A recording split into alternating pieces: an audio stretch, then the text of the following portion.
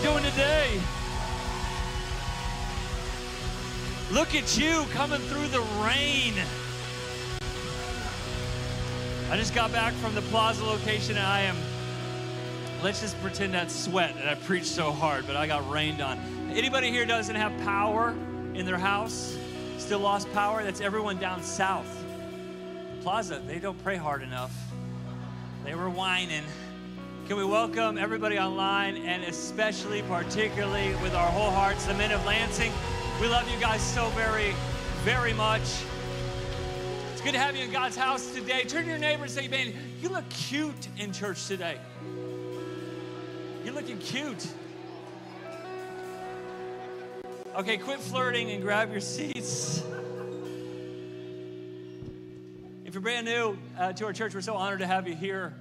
If you made it out on a rainy day like today in the middle of summer, you must really need Jesus, and so you came to the right place today. We're doing this walk through the Bible together. What we're reading as we read through the Bible as a church family this year, we're preaching passages that we're about ready to read or just read the previous week. And last week we kicked off Psalms, the book of Psalms, these 150 cries of the heart of humanity towards a God that cares. There's songs of adoration and worship that glorifies God, many of which we sing in parts and places of our current worship. There's also songs of pain and problems, where people are just being honest about the hurts and the heartaches of life.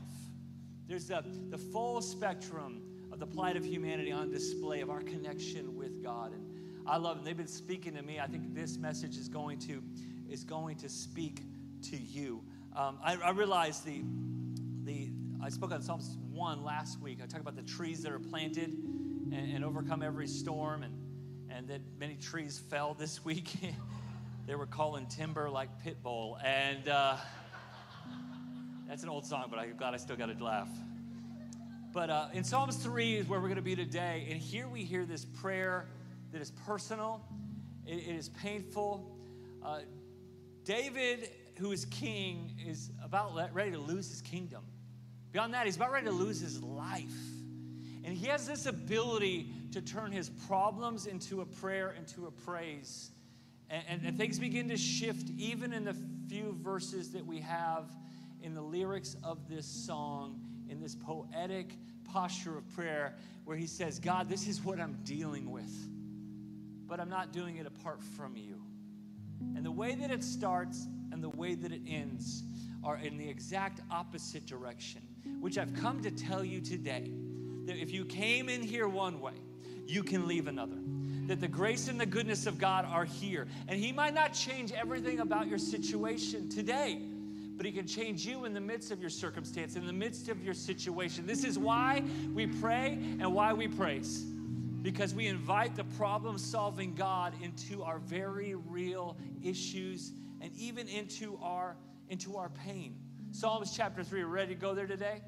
By the way, in the summertime, in July, I like to bring like a life-giving, encouraging, upbeat message. But this spoke to me this week. And I believe God's going to speak to you. Psalms 3, Lord, how many are my foes? He just gets right. He rips the Band-Aid off with the pain that he's feeling. How many rise up against me? Many are saying of me, the talk on the street is, God, you're not going to show up. God's not going to deliver him. But you, Lord, you are my shield around me. You're my glory, the one who lifts my head up high. I call out to the Lord and he answers me from his holy mountain. I lie down and sleep and wake up again because the Lord has sustained me. I will not fear, though 10,000s assail me on every single side. I'm feeling the pressure and the pain, but I praise anyway. Arise, Lord. Deliver me, my God. And then he gets a little Mike Tyson. Everyone has a plan until they get punched in the mouth. Strike all my enemies right on the jaw. How many just love a little prayer like that every once in a while? Break the teeth of the wicked. And from the Lord, here's my revelation, David says, from the Lord, that's my deliverance. He's my deliverance. And then he asks this, he goes from pain to promise. Like can I experience the blessing? May the blessing be on your people. How many here say, I'm one of God's people? How many here would say, I'm one of God's sons and God's daughters? And I might be going through some difficulties, and maybe, just maybe, it's the delinquencies of my own decision, the drama of this broken world, and maybe God is just going to use it as part of his divine design to get me out of a place of pain and into a place of promise, to go from broken and into blessing. So I want to speak today how to pray through the pain. Not how to pray in pain, but how we're going to pray through pain.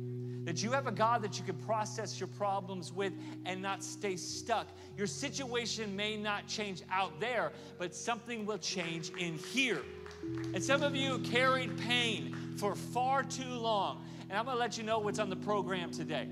That we're going through the pain, and we're going to be changed, and we're going to be renewed, and we're going to be redeemed through it. That what came in here as a wound, you might leave as a scar, is the testimony that God met you today. You might be asking, why am I going through this? Well, you're not going to stay stuck in it. God's going to use that situation to strengthen you. Hudson Taylor, the great missionary from England, brought the gospel to China, like the first one. And he says, it's at the timberline where the storms strike with the most fury. And that's where you find the sturdiest trees. The sturdiest trees are found. So guess what? If you're going through some problems, it might just be that you are on the front line of the faith. And there you can expect a strengthening from God, even in your current situation. Can we pray? How many think we should pray? We're talking about prayer today. Might as well pray. Everyone online in the room, let's get our hearts ready to hear from God. Heavenly Father, we thank you for the opportunity to gather together in this church and with our church family and with our friends and our guests today. And Lord, we are inviting you. You're not a guest here. This is your house. This is your sacred place. We know that you live on the inside of us, but when we gather together, something can happen in the atmosphere of the room that can achieve your plan for your glory. And so we invite your glory and the goodness of God to meet us even in the midst of the pain and the problems we are facing, so that we can experience the blessing on the other end of praying through what we're facing. We're not facing it alone. Jesus, you have faced everything on earth. Every single situation or struggle we could ever encounter, you handled it, and you handled it in your perfection, and you've given us that gift of righteousness in you, that we are with God. Even when we've lost our way, he's still with us. And so, Lord, I thank you. You're making a way to speak to our hearts, to renew our minds, and by your Holy Spirit, going to make this personal to our situation. And Lord, I thank you. We're going to experience the blessing of the other end of this pain that we might be carrying in this room. Lord, we love you, and we need you. In Jesus' name, amen? That was bad. In Jesus' name, amen? Amen. Okay. I've learned over the years, when you're on the stage with the microphone, you're going to get what you want. So I will work you for louder amens.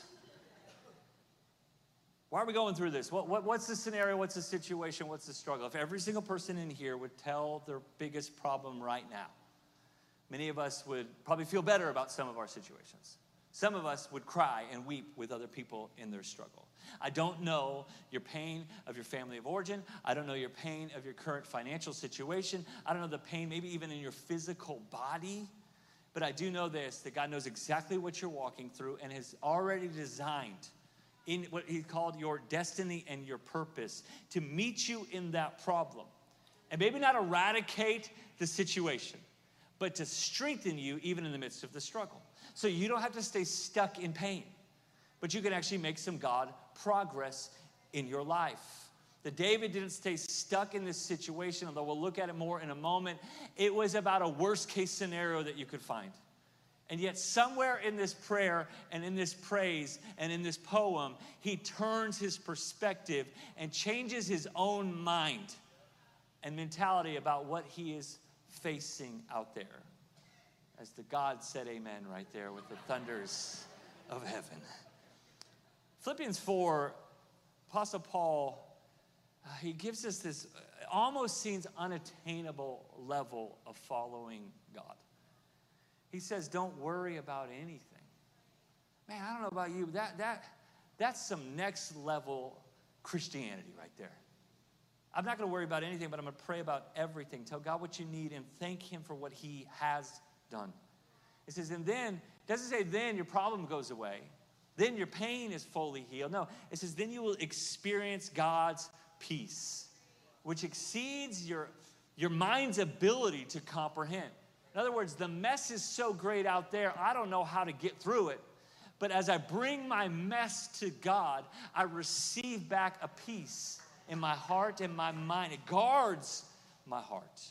And from my heart flows my life. So God just keeps moving me forward as I live in Christ. How to pay through the pain. Another title I had for this was how to surrender your struggles. By the way, your pastor loves alliteration because you remember it.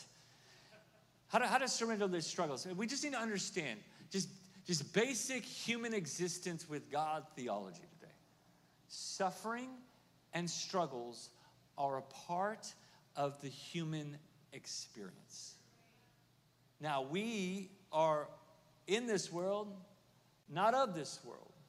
We have a citizenship in heaven, but we're still going to face some struggles and some suffering. You are not immune. As a blood-bought, Bible-believing, promise-declaring, mind-renewing believer, you're going to have some struggles as well. But really, suffering is at the center of the Christian story, that we had a suffering Savior. So now we don't have to suffer for our salvation. That is the gift that we received. But as we are like Christ in this world, as he is, so are we. Not only can we experience his favor and blessing, we're also going to experience some storms and some struggles. Does everyone understand that? Why? Because Jesus was perfect, and yet he still cries. He still weeps. He still gets frustrated. He gets disheartened. He even gets overwhelmed. He's called a man of sorrows, and he's perfect. How many know that we're not perfect? We've got problems. Where do your problems come from? Brokenness of this world? Definitely. Other people's decisions that they made in their own free will? Probably. Even your own decisions that you made from an aggravated place, a sad place, a weak place. Yeah, all three of those things are at work to where we find ourselves in maybe a place of wound or a place of hurt or even a place of fear. There is a connection between struggle and success, even in the kingdom of God. Rarely do you get the latter without the former, that God actually grows us up through some of the things that we have to go through. And in Psalms 3, we see David in a total running for his life scenario. It is not his first time he's had to do it.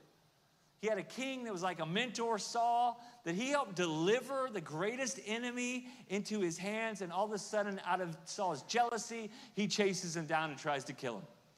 But this one's more personal than even a mentor going after him, because this is his son. This is Absalom. This is Absalom, his son, that he hated his father. Why did he hate his father? Absalom felt like David went soft on one of his other sons. One of his other sons had forced himself sexually on Tamar, on Absalom's sister.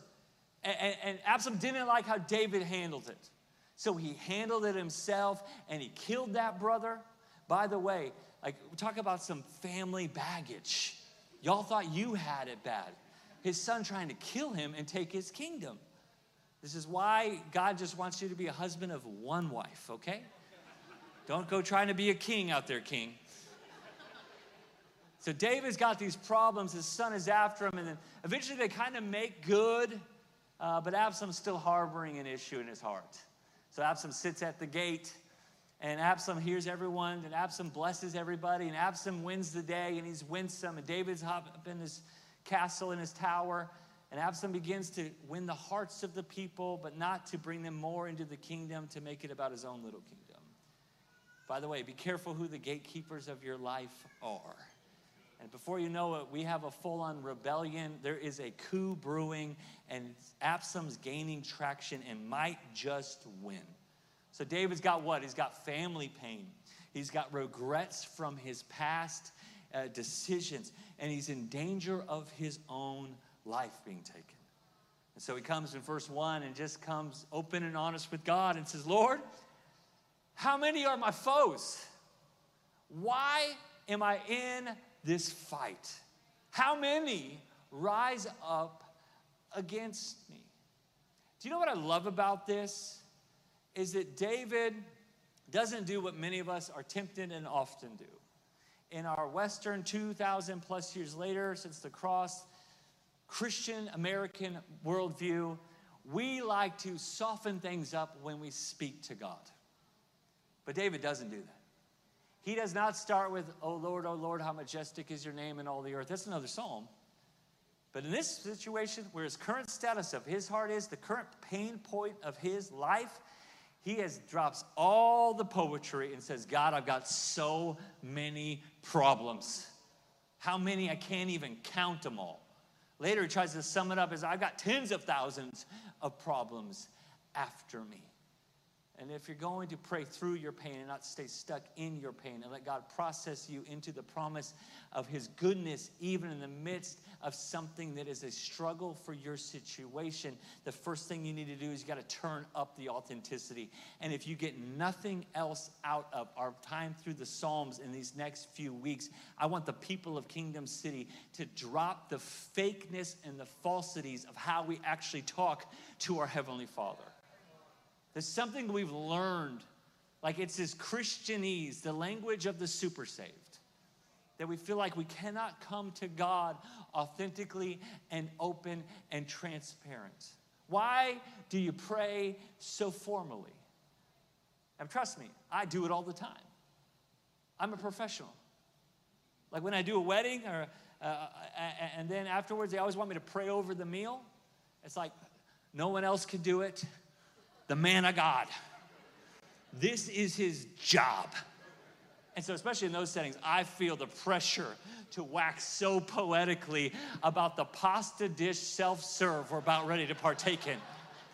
The Caesar salad that we're about ready to eat. I've got to bless the fruit of the earth and the foliage of God's good green earth. Why do we pray so formally? I think some of it's just our upbringing. Like when Jesus teaches us to pray, he doesn't teach us what to pray, but how to pray in the Lord's Prayer. The translation most of us had growing up was, Our Father who art in heaven, hallowed be thy name. I don't say hallowed ever. I don't even say halibut. I like salmon, like also at weddings. It's not a word we use, but we tend to bring that in because that's what we think it looks like to be mature in the faith. Do you know what being mature in the faith really is? Being real with your mess.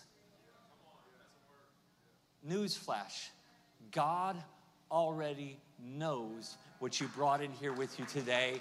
God already knows the baggage. God already knows the brokenness. God already knows the situations of your own doing and what the world has done to you. And so you can drop the fakeness and just talk to your Father. Jeremiah 29 says, then you will call on me, come and pray to me, and I will listen to you. You will seek me and find me when you seek me with all of your heart. You can get out of your head when you're talking to God, and you can speak authentically from your heart. You can put your heart into it. Why? Because you were talking to someone that loved you so much that he gave his son for you. And you were not only talking to someone who loved you first before you knew him or loved him, but you also love him. Have you forgotten that you were chosen by God and you received this gift of salvation? You made the decision to put your trust in him. Why? Because you experienced his love. Because he first loved us and therefore we love him. And some of the ways that we talk to God is not as if you were talking to someone that loves you or that you love him. Remember the very first time you told your significant other, I love you. I love you. I remember when I told my beautiful wife, I love you. Actually, once she said it accidentally on the phone when we were still dating at a distance. She threw in, I love you, and I said, hey, what? You go, girl. But I remember the face-to-face. By the way, we celebrated 15 years of marriage last week, and it's only getting better because you're the best. And I remember I looked you in the eyes, and I crossed that bridge of insecurity and said, I love you.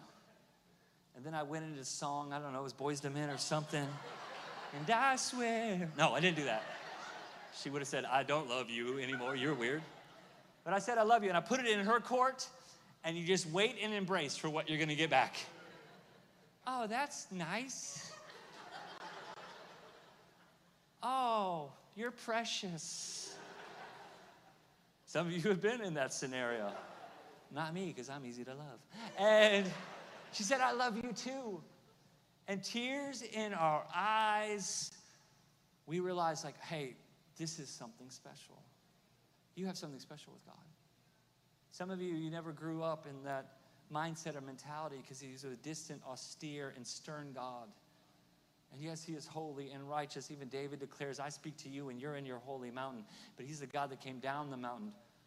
And he's the God that runs down the mountain to embrace the prodigal sons. And he's the God who put his own son on the mountain called Calvary to die for your sins, because he would rather go to heaven and plunder it than go to heaven without you. And so we are loved. So what, when you're talking to someone you love, you can be real, and yet we shouldn't take it for granted. Like sometimes when I'm talking to Liz and I'll pick that up. Great, that's great. Love ya. You can throw it in flippantly. I think every once in a while we just need a reminder that we love him because he first loved us, and we give it from our heart when we talk to God, and then we do it honestly with God. Psalms 145, verse 18, the Lord is near to all who call on him in truth. That you do not have to pretend any longer. Jesus, when he's talking about prayer, he's contrasting the way that the pretenders pray, which are called the Pharisees, and the real people that know that God has loved them and they need God the way that they pray. He says, when you pray, Matthew 6, go by yourself, go away, close the door behind you, one translation says. I love how the Message paraphrase says it. It says, when you come before God, don't turn it into a theatrical production either. Here's what I want you to do. Find a quiet, secluded place so you won't be tempted. This is so big. Get this, to role play, to keep pretending with God. Just be there as simply and honestly, I love this too, as you can manage. Do the best you can to just bring your heart into it. The focus will shift from you to God, and then you'll begin to sense God's grace. If I have to sum it all up to encourage you today, I'm going to encourage you with 2 words. Quit pretending. Because if you keep pretending, you're going to stay in the pain. You won't pray through the pain, and you will never see the promise on the other side. I love that directive from Jesus in Matthew 6. He says, shut the door behind you. This is what David had to choose to do as well. In verse 2, before he makes the shift off his problem onto the character of God, in verse 2 he says, many are saying of me, God will not deliver him. In other words, all the voices out there are telling me this is the end. I'm not going to get up from this. I'm not going to recover from this. This is going to cost me everything. That's what everyone else is saying. And if you're going to really pray through the problems and experience the presence of God, you got to learn to turn down the noise. Because what do the theys really matter in the end? And I know it's hard. That's why I love Matthew 6. It says, like, be there as honestly and quietly and humbly as you can. How many know it's hard to turn off all the noise? It's hard to turn down all the noise. It's hard to close every door. Why? Because even if you're alone, there's still your thoughts. And there's still that reverberation and regurgitation of your issues and your struggles that are causing you to spin out of control, maybe to become anxious. How many know you can't be quiet if you've got kids? You got like 15 minutes of quiet before you pass out and wake up and have to do it all over again. There's just some places where you just do the best that you can to find that sweet spot of surrender to speak to God. A couple years ago on my birthday, one of the guys on the team bought me the big over-ear headphones. Does anybody rock the over-ears? You and me. And at first, I was like, oh, that's so nice. I put them on, I looked like Dumbo. And I'm like, I'm not going to wear those. I was like, thank you for this great gift. In my mind, I'm thinking, I wonder what these resell for on eBay. But then I found out about the noise cancellation. And guys, I almost wore them up here. Because if you're not giving me amens, I'm just going to listen to myself preach for a moment. I wore them in the car driving with the family. I think it's illegal, but God said, go for it, young man. I got you. It's like you just push that button, you can just drown it. You know, we don't have that for our soul. We don't have that in the noise of this world. So you just do the best that you can to turn down the noise, to shut the door. We see that in the prophet Elisha comes to the woman in her dire need, about ready to lose her sons. He says, you can go ahead and everyone else can get their containers from the community. But when it comes time for you to experience the miracle with God for yourself, I want you and your sons, in other words, the only people really affected by this problem, I want you to shut the door behind you. And in that secret place is where the oil will begin to flow. There will be your substance and your supply, and that will be your salvation when you learn to shut the door. Jesus did the same thing in the healing of Jairus' daughter, the synagogue leader, when he comes up to the situation and he says, I think she might only be sleeping. The Bible says they were already mourning and crying, and now they begin to mock Jesus. How many know 20/20 hindsight, bad move? But they mocked Jesus, and Jesus said, fine, haters, boop, push the button. That's so not what Jesus did. But Jesus said, fine, you can mock all you want. So I'm going to take my 3 closest disciples, and I'm going to take the father and the mother. In other words, get people that are for me and people that care about me fixing this problem. And I'm going to shut the door behind me. And that's where the healing happens. If you don't ever find the secluded and sacred place where it might be in your car or your shower, where you can come clean before God and cry out from an authentic place and drown out the noise of worries, who cares what the they says out there? Because they are not your protector or your provider. And this is where he begins to make a shift in this story. In verse 3, but you, this is what they say, but let me tell you what I say. David says, let me tell you what I say, because I've been chased down by Saul before, and I've been in some bad places before, and I made some mistakes before. I cost my family before, but I know where to get right when things go wrong. But let me tell you, God, but you are my shield around me. You're the glory in my life. You're the one who lifts my head up high.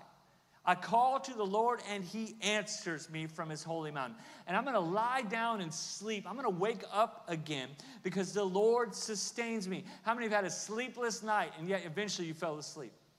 And for some of you, that was 20 years ago, and you're still here. Why? God is a sustainer, so you might as well go ahead and sleep. Not in church on your pastor today, but you could go ahead and rest because your worry doesn't work anyway. I will not fear.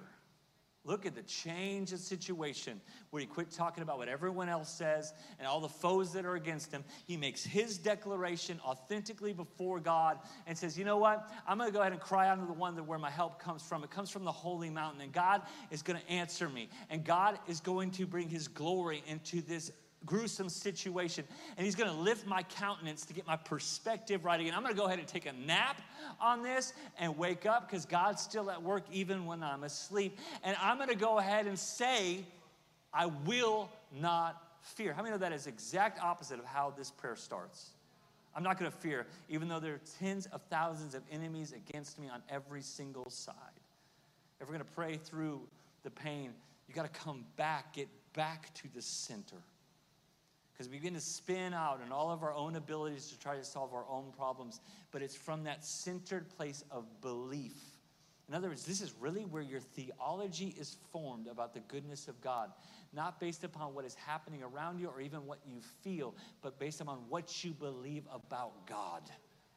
He gets back to the center, out of all the situation and the struggle, out of all the pain, and he gets personal with what he believes about God, that it is about God's glory, the one who hears him. He's the lifter of his head, and therefore he's choosing not to fear. Hebrews 5 tells us that Christ understands, Hebrews 4, our weaknesses, for he faced all the same testings as we do, yet did not sin. He of all people knows what it means to face the enemy, even to the point of death. Therefore, it says, now we can come boldly to the throne room of our gracious God, and there we will receive his mercy and will find grace to help us when we need it the most. In other words, this whole thing is on God anyway. Because I didn't work harder for God to hear me. He hears me because he's my forgiving and loving and perfect Father. And he only does that because of what Jesus has already done for me. Because Jesus walked the earth for 30 years to understand the plight and the pain of humanity. And he did all that without sin. While we still sin and create some of our situations and struggles and pain points for ourselves, and yet Jesus understands your plight, and he is our intercessor and mediator between the Father, where he's seated on the right hand. So every time we share our real, authentic problem, even when we create it, Jesus is up there telling God, you know what? I know what it's like to be betrayed. I don't know what it's like to make a mistake, but I know that we've already covered that at the cross. So you have access granted to the throne room of your gracious God, not based upon your performance or perfection, but based upon the completion of the cross. And so we get to talk to him just as we want, from this place of knowing his goodness even when we've done wrong. You're the glory and the lifter of my head. You need to remind yourself what you know about your God. It says, I can take a nap, I can lay down. I got my perspective right. I'm looking high on the holy mountain where God brings me my help. And there's 10,000 around me, but I'm just going to make the decision. I'm not going to fear. There's a whole lot to be afraid of, but I'm just going to choose not to fear. I think suffering is actually unbearable if you aren't certain that God is with you and God is for you. Like, you will not be able to overcome the suffering in this world until you get a theology that is framed about that God is with you and God is for you and God has the ability to do something in your situation that you could not do in your own strength. And I'll just tell you today that God did not bring you into the deep waters to drown you, but to cleanse you. God did not allow the shaking around you to occur so that you would fall over, but to put you on a firm foundation. Hebrews 13 says, for God has said, I will never fail you, I will never abandon you, so that you can say with confidence. See how David goes from fear to confidence, that the Lord is my helper, so I will have no fear. What can mere people do to me? Now, this doesn't mean that people can't cause you pain. How many know that ain't true? This doesn't mean that we can't cause other people pain, and this doesn't mean that we don't create our own problems. This just means in the perspective shift that the author of the Hebrews has here is the same one that David held to. It doesn't matter how many are against me if God is for me. It doesn't matter what the problem is if I know where the solution lies. And this is where we see the shift in David's prayer of pain. He says, he's my shield that I can hide behind. He's my identity that I find out who I really am. He's my focus. I got my head up on the holy mountain in my time of need because my faith is in him and he is a helper. He is my security and my strength that watches over me in every life storm. He is my victory even over impossible circumstance. He is the blessing and the favor of my life. He is my Prince of Peace in times of problem, and he's always with me. David just finds out again who God is. He becomes authentically and open with the struggles in his situation. He gets alone and isolates all the noise of all the voices of discouragement out there and just begins to give God his voice so he can hear back God's voice. And in verse 7, everything changes. All right, God, that's what I'm dealing with. This is what I believe about you. Arise. I'm ready to see you get to work. Deliver me, God. I need you in this situation. I cannot do it apart from you. And then he just gets brutally honest. Go ahead. Punch him in the jaw. God, handle it however you want to handle it. And verse 8, I love verse 8. Particularly how verse 1 starts. Lord, I got a lot of problems, tens of thousands. This is real painful, God. I don't know how I'm going to get through this, but that's what I know about you. Over the years, I've learned that you're with me. I can lift my head up high because I have a God that helps. I'm not going to fear. I'm going to choose. I'm going to make the decision not to be afraid because I'm trusting you to handle this. I would like you to punch him, but you handle it how you want. And then he goes into what? He goes to, you're my deliverance. This is part of love. May your blessing be on your people. Not, oh, if I could just get one more day to get through. Can I just get enough, God, to get out of this? No, I'm actually going to ask for your blessing. And not just for me, but your blessing be on your people. I have a revelation, God, that you are a blesser, that you are a rewarder of those that diligently seek you, that you are a promoter of those that put you first, that you honor those that honor you, that when I sacrifice and surrender for your glory, I will see your glory in my life, that I never come in second by putting you first. God, would you bring your blessing? He goes from broken and no way forward to blessing and ultimately redemption. And this is a big one. And for some of you, this is going to challenge your thinking. But my final thought on how to pray through the pain and don't stay stuck in that pain is to begin to ask bigger. Not just enough to get by another day. I'm not talking about your resource. I'm talking about your inner belief in the goodness of God. Maybe for you it is a financial crisis. Ask bigger. Maybe you're just believing to be at peace with your relatives or a relationship in your life. Ask God for total redemption of that broken situation. That there's something about our mindset that we try to minimize and just get by with the crumb from the king's table. When the Bible says that we'll get there in a few weeks in Psalms itself, that we are seated at the king's table, even in the presence of our enemies, that he has more than enough blessing and fulfillment and favor, not just to get you through one more day of pain, but to get you through the pain, to experience the promise of the goodness of God, to ask more or to believe for more. I was speaking to a pastor mentor in my life, really a father in the faith. A couple months ago, I was in a situation, and I was like, I don't know, I'll wade through this. He's like, Kyle, honestly, I don't know either. This is a tough one. It's not really what you want to hear from a guy that you're coming to for advice, but then he gave me better advice. Instead of how to fix the problem that is unfixable apart from God going to work, he said, punch the devil back. He said, you know what you should do? You should preach louder and win more souls and encourage more people and worship with more passion. You should take more ground because for whatever reason, and this is not me talking about me, this is me talking about you, you are a threat to the enemy. This is why you're experiencing the attack of the enemy. And if you would be on the offensive instead of the defensive, you would put the enemy on the run. And that's what happens in this story. That God does not have to punch Absalom in the face. He gets hung up by his own hair. And God delivered David and reestablished his kingdom. And he finishes it all off with, even though he was not perfect, that he served God in his generation. And by the way, what you're going through is not going to stop you from fulfilling your calling and destiny in your generation. Sometimes you got to just fight back against the storm and let God settle everything else according to his plan. Jesus was asked this crazy kind of trick question. It's in John's Gospel, the 9th chapter. These people come to him, they bring a blind man and said, okay, Jesus,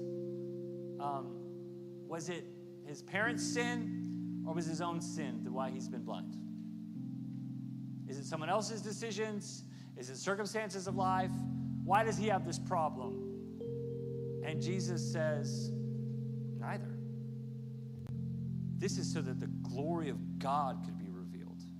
This is, okay, we're going to go somewhere deep for a second. Just listen. This is maybe what you're going through that might be the family you were born into, other people's baggage, the brokenness of this world, or your own bad, let me say it, sinful decisions have got you in a struggle, in a painful place. Of course, you need to repent. Of course, you need to ask for forgiveness. But just maybe some of the things that we experience in this human condition of pain and suffering and struggle and sin, where we still want to see the goodness of God, just maybe Jesus shows up and we say, God, I don't know how or why or what, but I'm going to bring this to you. And when Jesus shows up, he says, you know what, it doesn't matter how it happened. Let me show you. This is so that the glory of God could be seen in your scenario. This is for the glory of God, for God to get the credit, because he's the one that deserves all the honor and all the praise. I see a parallel in the New Testament of this kind of painful prayer place. It's in the life of Jesus. In fact, at the end of the life of Jesus, before the cross, Jesus is in a scenario of unbelievable isolation. In fact, he tried to bring some people with him, and they fell asleep on him. He's in the Garden of Gethsemane, which in that garden, he will say yes to God, where in the Garden of Eden, Adam said no. He's going to right the wrongs of humanity, and his obedience in this moment, the cross is just the proof of that obedience. This is where he died to self. In fact, 3 times, this is why you can be honest and open with God.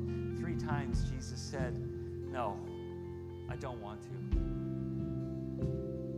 Take this cup, God. 2nd time, God, I don't want this. 3rdly, God, this is too much. Nevertheless, he made a decision of the will. Nevertheless, it's not what I want. God, what do you want? Nevertheless, it's not my plan. God, it's your plan. It's your will be done in my life.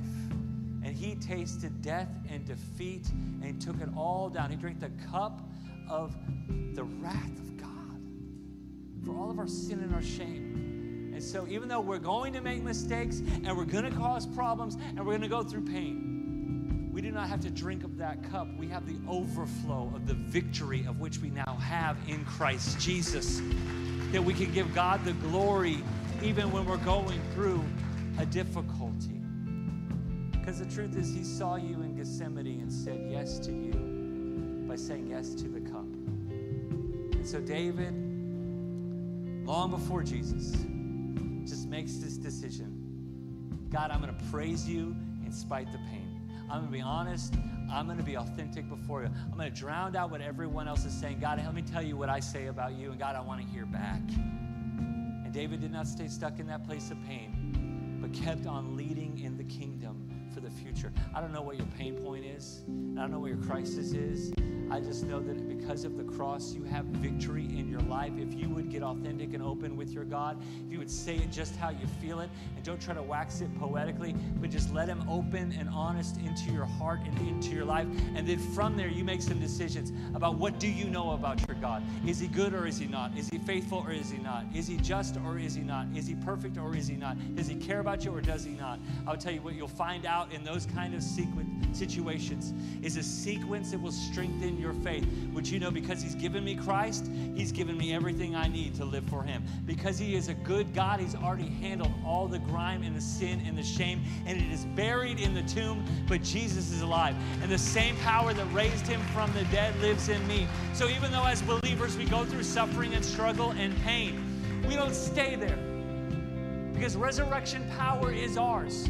And whether God chooses to bring that power in now or in the near future or in eternity, it doesn't matter. This is why the Apostle Paul can say something that's so hard to comprehend. He says these light and momentary afflictions attain for us a glory that far outweighs it all. That we're not just thinking about getting through another day. We've got God's glory to show up and magnify to the goodness of God to the world around us.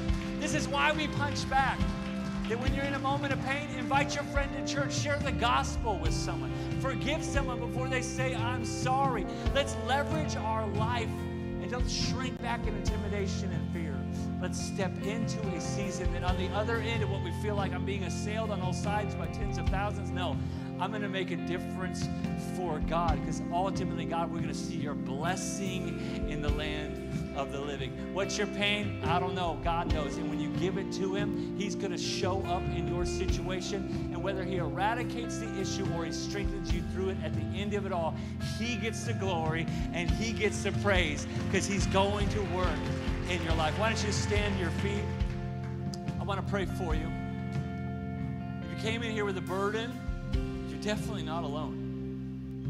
If you came here with some brokenness, you're not alone. If you came here with a struggle, came in here with pain, you're not alone. Not only are you in a room full of people that can understand maybe some of what you're walking through, you have a Savior that knows exactly what you're facing. He faced it all with perfection, and he's already defeated, even, listen, the circumstances on the other end of our own decisions. There's victory for you. So let's receive that today. In your own posture, if you're watching online or on Lansing, why don't you just take a moment, eyes closed, eyes open, it doesn't matter to me. You just find your sweet spot, that secret place, as if you're the only one in the room and you're just in the audience of the King as you boldly enter his throne room of grace. And just tell him what you're walking through. You can mumble it under your breath. You don't need to say it loud, but just Be open, be honest, be transparent with him. Say, God, this is what I'm dealing with. This is my struggle. This is my situation. This is my circumstance. Now, just shift for a moment into what do you believe about your God? God, I believe you're good. I believe you're not done yet. I believe that there was anxious nights before, but I still fell asleep eventually. Then I'm going to go ahead and choose to sleep. I'm going to choose to surrender. I'm going to choose to lift my perspective to where my help really comes from.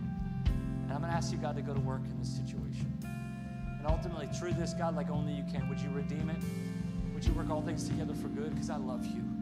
I'm talking to someone I love, and I believe someone is talking back to me, God that loves me. Lord, I'm asking you not just for a little bit to get by. I'm asking for your blessing to show up on your people. And so, God, I'm praying through this pain into the promise of the reward of heaven in my life. And I will not stop believing, even in the midst of adversity and battles, that your blessing and your goodness and your grace is with me. And if you are for me, which you've proven at the cross, then who can be against me? Kingdom City, as we begin to pray through the pain, you will begin to experience the presence of a very real God. You're going to experience his love and his peace that will guard your hearts and minds in Christ Jesus. And you'll begin to experience the step forward into destiny and purpose again. As we choose not to fear what we are facing, but we honor and revere God to face it with us and face it for us. Jesus, I pray your goodness and your grace, the great mediator between heaven and earth, meet with us. We give you our issues, and we give you our struggles, and we give you our pain, and we thank you for the promise that you're with us. And if you are with us, who or what could be against us? And so, Lord, we came in here limping, but we're going to leave here leaping because we made a decision. We will not fear what we are facing. We are going into our future with our Heavenly Father at work, fixing the issues, the situations and the struggles that concerns us. You will perfect that which concerns us. And where they're at in the story of their life, it might not be a chapter that they love, but Lord, I thank you that you're turning the page. Jesus, the author and the finisher of our faith, you know how the story ends, and it ends with, well done, thou good and faithful servant. It ends with the reward of heaven. It ends with the blessing and the favor of God. And so, Lord, we're going to trust you in the middle of the issue, knowing that at the end it will go well for us because of your goodness and your grace. In Jesus' name, God, heal your people, encourage their hearts, set the captives free. I thank you that wounds are becoming scars that show the goodness of God. If you're here and you've never given your heart to Jesus, in the Garden of Gethsemane, Jesus chose you. The pain, the shame, the hurt, the heartache that he did not want, but he wanted you more. You were what he saw on the other end, so he despised his shame and he took on the cross. Again, he said, I would rather go to hell for you than go to heaven without you. If you don't have that relationship, today's your day of new beginning. And I'll just say this, you can try to make all sorts of sense of your life, and it will never add up until you put Jesus at the foundation. Until he is first in your life, everything will be in disarray. So maybe for you, you're coming back to faith today. Maybe you, it's a brand new beginning. We're going to pray a prayer all together as one big family. The very best part of church is this moment of surrender and this moment of salvation. But you got to choose it for yourself. If that is you, and you say, Kyle, I need a new beginning with Jesus. God, I need you today. Are you saying, I need to receive the gift of grace for the very first time with no one looking around? I'm not going to make you come forward. I'm just going to pray all together. We're going to pray together as one family. But if that is you, listen, this is big time. This is eternal. This is the greatest decision of your life. If you need a fresh start with Jesus, can you just lift up your hand and say, Pastor Kyle, that's me, that's me, that's me. There's one of you, there's two of you, that's awesome. There's three of you, four of you, five of you, six, that's awesome. That's awesome. I might have missed your hand. I see you in the very back. That's awesome. God saw your heart. And now we're going to pray this prayer of new beginnings, this prayer of salvation all together as one family. Can we all say this together? We can turn our countenance up, the glory and the lifter of our head. We can look at God and we can smile because this is the best thing ever, right? It's what we believe. All of heaven celebrates and so do we. But let's say this prayer with our friends. Say this with me. Say, Dear God, I need you. I have to have you. have to have you. I was separated, Was separated far from you, from you. trapped by sin, Trapped by sin. covered in shame. Covered in shame. But you sent Jesus. You sent Jesus. From the glory of heaven, but you sent Jesus. Heaven The glory of heaven. to the grind of earth. He understands what I'm walking through. Understands what I'm walking He handled it perfectly. In his perfection, through. he was nailed to the cross. Nailed to a cross. So sin and death are defeated. So sin and death are defeated. In his glory, In his glory. he rose from the grave He rose from the grave. so I can have victory. So I can have victory. I turn from my old life. Turn from my old I give you my whole heart. give you my whole I am a believer in Jesus. I am a believer in Jesus. I am forgiven. I am forgiven. My salvation's paid for. My salvation is My future's secure. From this moment on, from this moment. Jesus, you're first Jesus, you're in every area of my life. first. In his name I pray. In his name I pray. Amen. Amen. Can we celebrate everyone that prayed that prayer?